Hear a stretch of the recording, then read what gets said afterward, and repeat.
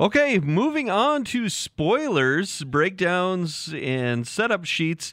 This one, Corey, I sent you a suggestion this time. Documentary. I'm a documentary junkie, and documentary I watched. It may have been while I was laid up with my Achilles injury. Watched a lot of documentaries then, but it's called Blink of an Eye. And I hadn't heard of it. It's from 2019, and I watched it on Pluto TV, which if you have a smart TV, even if you don't, I think you can go online and watch Pluto TV. Available on Pluto TV, Roku channel, Tubi, and Prime Video. It is a documentary about...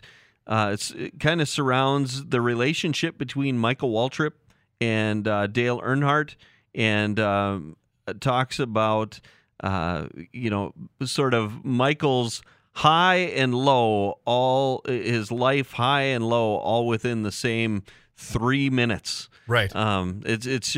It's a really neat documentary. It talks about the friendship, which I didn't know about, the friendship between Dale Earnhardt and Michael Waltrip, and how it came to be that Michael, who, let's be frank, there wasn't a whole lot of success there. No, and he was known as the guy that made his car disappear. Yeah, out at Bristol. Or completely disintegrate. He was known as that, and Daryl's little brother. Yeah, right. And you've got Dale Earnhardt, who is starting up this brand new race team, multi-car race team, and you're thinking he's putting this guy in the seat of the car.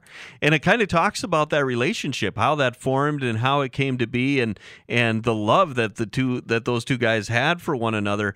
And then of course it goes to the Daytona 500 2001, which is one of those moments in time where, I remember where I was, what I was doing, watched the race in my apartment over in Moorhead. My wife was there. She was my fiance at the time, but watched the race. And I remember I watched long enough to see probably... the first pack of cars come across the finish line, and I was like, I'm done, because Dale had crashed, and I'm like, doggone it. I thought for sure he'd win, and it was Michael Waltrip, and at that time I was like, whatever, and we left. We went, I don't know if we went out to supper, but we were gone for quite a while, and back at that time, kids, we had answering machines at home. Yeah, and when I came, they blink. And when I came home, mine was flashing nonstop because Dale Earnhardt was my driver. And the first message was from my aunt saying, "Ryan, I'm really sorry about Dale and whatever." I'm, what are you talking about? There wasn't like Jack talked about Twitter, which is where I go for all my. If I want news right now, that's where I go to, is Twitter. There was no Twitter then, all that kind of stuff. So I'm like, what? And I listen to the next message, is the same kind of thing and the same kind of thing. And I don't remember how many messages there were, but so I'm like, what is going on? I turn on ESPN, and there's Dale's picture in the corner of the screen, going, what is going on? And this documentary kind of took me back there, and it talks about how it gives you that behind-the-scenes sort of inside look of what Michael Waltrip was going through when all that was going on. He just wins the Daytona 500, and one of his best friends and his boss just died on the track. Right. Yeah, and I texted you when you suggested that about 20 minutes in, and said, this is the longest I've watched the 2001, any footage of the 2001 Daytona 500 since that day. Yeah. And I'm completely with you on this one here too. It brought me back to exactly what I was thinking and exactly what I was feeling right as they got to that point.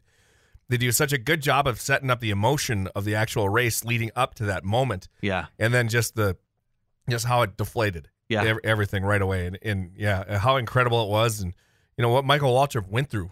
Yeah. During that. I mean, it's not just that he got the highest of highs winning his first ever race, for his best friend, who is now his car owner, and then he finds out that his best friend's gone. Right. And a lot of that, if I remember back, and why wouldn't it be? A lot of the focus was on Dale Jr. He just lost his dad. I think, and I didn't know this at the time, and I'm sure there were people who did know the relationship between Dale Sr. and Michael, but I don't remember a lot of really Michael, I'm so sorry. It was like, focused around Dale Jr., which I'm not saying that's wrong. I'm just saying that, after watching this, I was like, wow, that guy really went through a lot. The one thing that I, would take a little bit away from on this one, or I dock some points on this one. Okay. Steve Park doesn't get interviewed at all. No, he didn't. People don't remember the fact that he won the very next race. Yeah. And in an Earnhardt car. Yep. The Earnhardt's team, DEI's team, he won the very next race. And then there's no interview with Harvick either, who won in Dale's car 2 races after that. Right. And yeah, it's that takes a little bit away from it, but it doesn't really take a little bit or take away from it. Right. The movie's still fantastic. Yeah. My rating is 100% green flag on this one. Yep, I gave it a green flag too. I almost didn't watch it the first time. I was like, why do I want to watch a documentary on Michael Waltrip?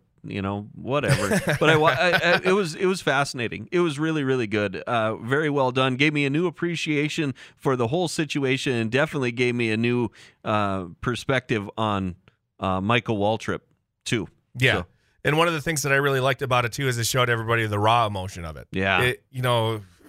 We had all those movies that came out right afterwards that just all it did was make him a hero. It didn't show the other side. It didn't show the duality of man. Right. As they say. Yeah. Where there's the public perception and then the private persona. Yeah. It showed that. Mikey, he always had that squeaky clean image, and it showed him swearing. Yeah. It made people human. Swearing in. And I didn't, and this is, irrelevant really, but I didn't know that he and Buffy were not together anymore. I didn't know it either. I didn't know that either. So what's wrong with that guy? I know. So, Blink of an Eye, like I said, you can find it on Pluto TV, Roku channel, Tubi, or Prime Video. It's an hour and a half, an hour and 28 minutes. I give it, just like you, Corey, absolute green flag. That's one that I would watch again. That doesn't happen a lot. So if you get a chance, definitely, if there's a rain delay or anything like that, or you just have some time, check that one out. It's really, really good. So yeah, a rain delay or an overtime or a red flag. Or you could watch it between the advertised time of the start of the race and the actual green flag. Yeah, that's it. So start it right when they say when the coverage starts and they said that, okay, it's going to start right around now. You can start the movie there. Yep. And by the time it's done, they will just be pulling the pace car off of the racetrack and they'll be going green. Well, they'll probably turn the lights off the pace car, yeah. So, all right.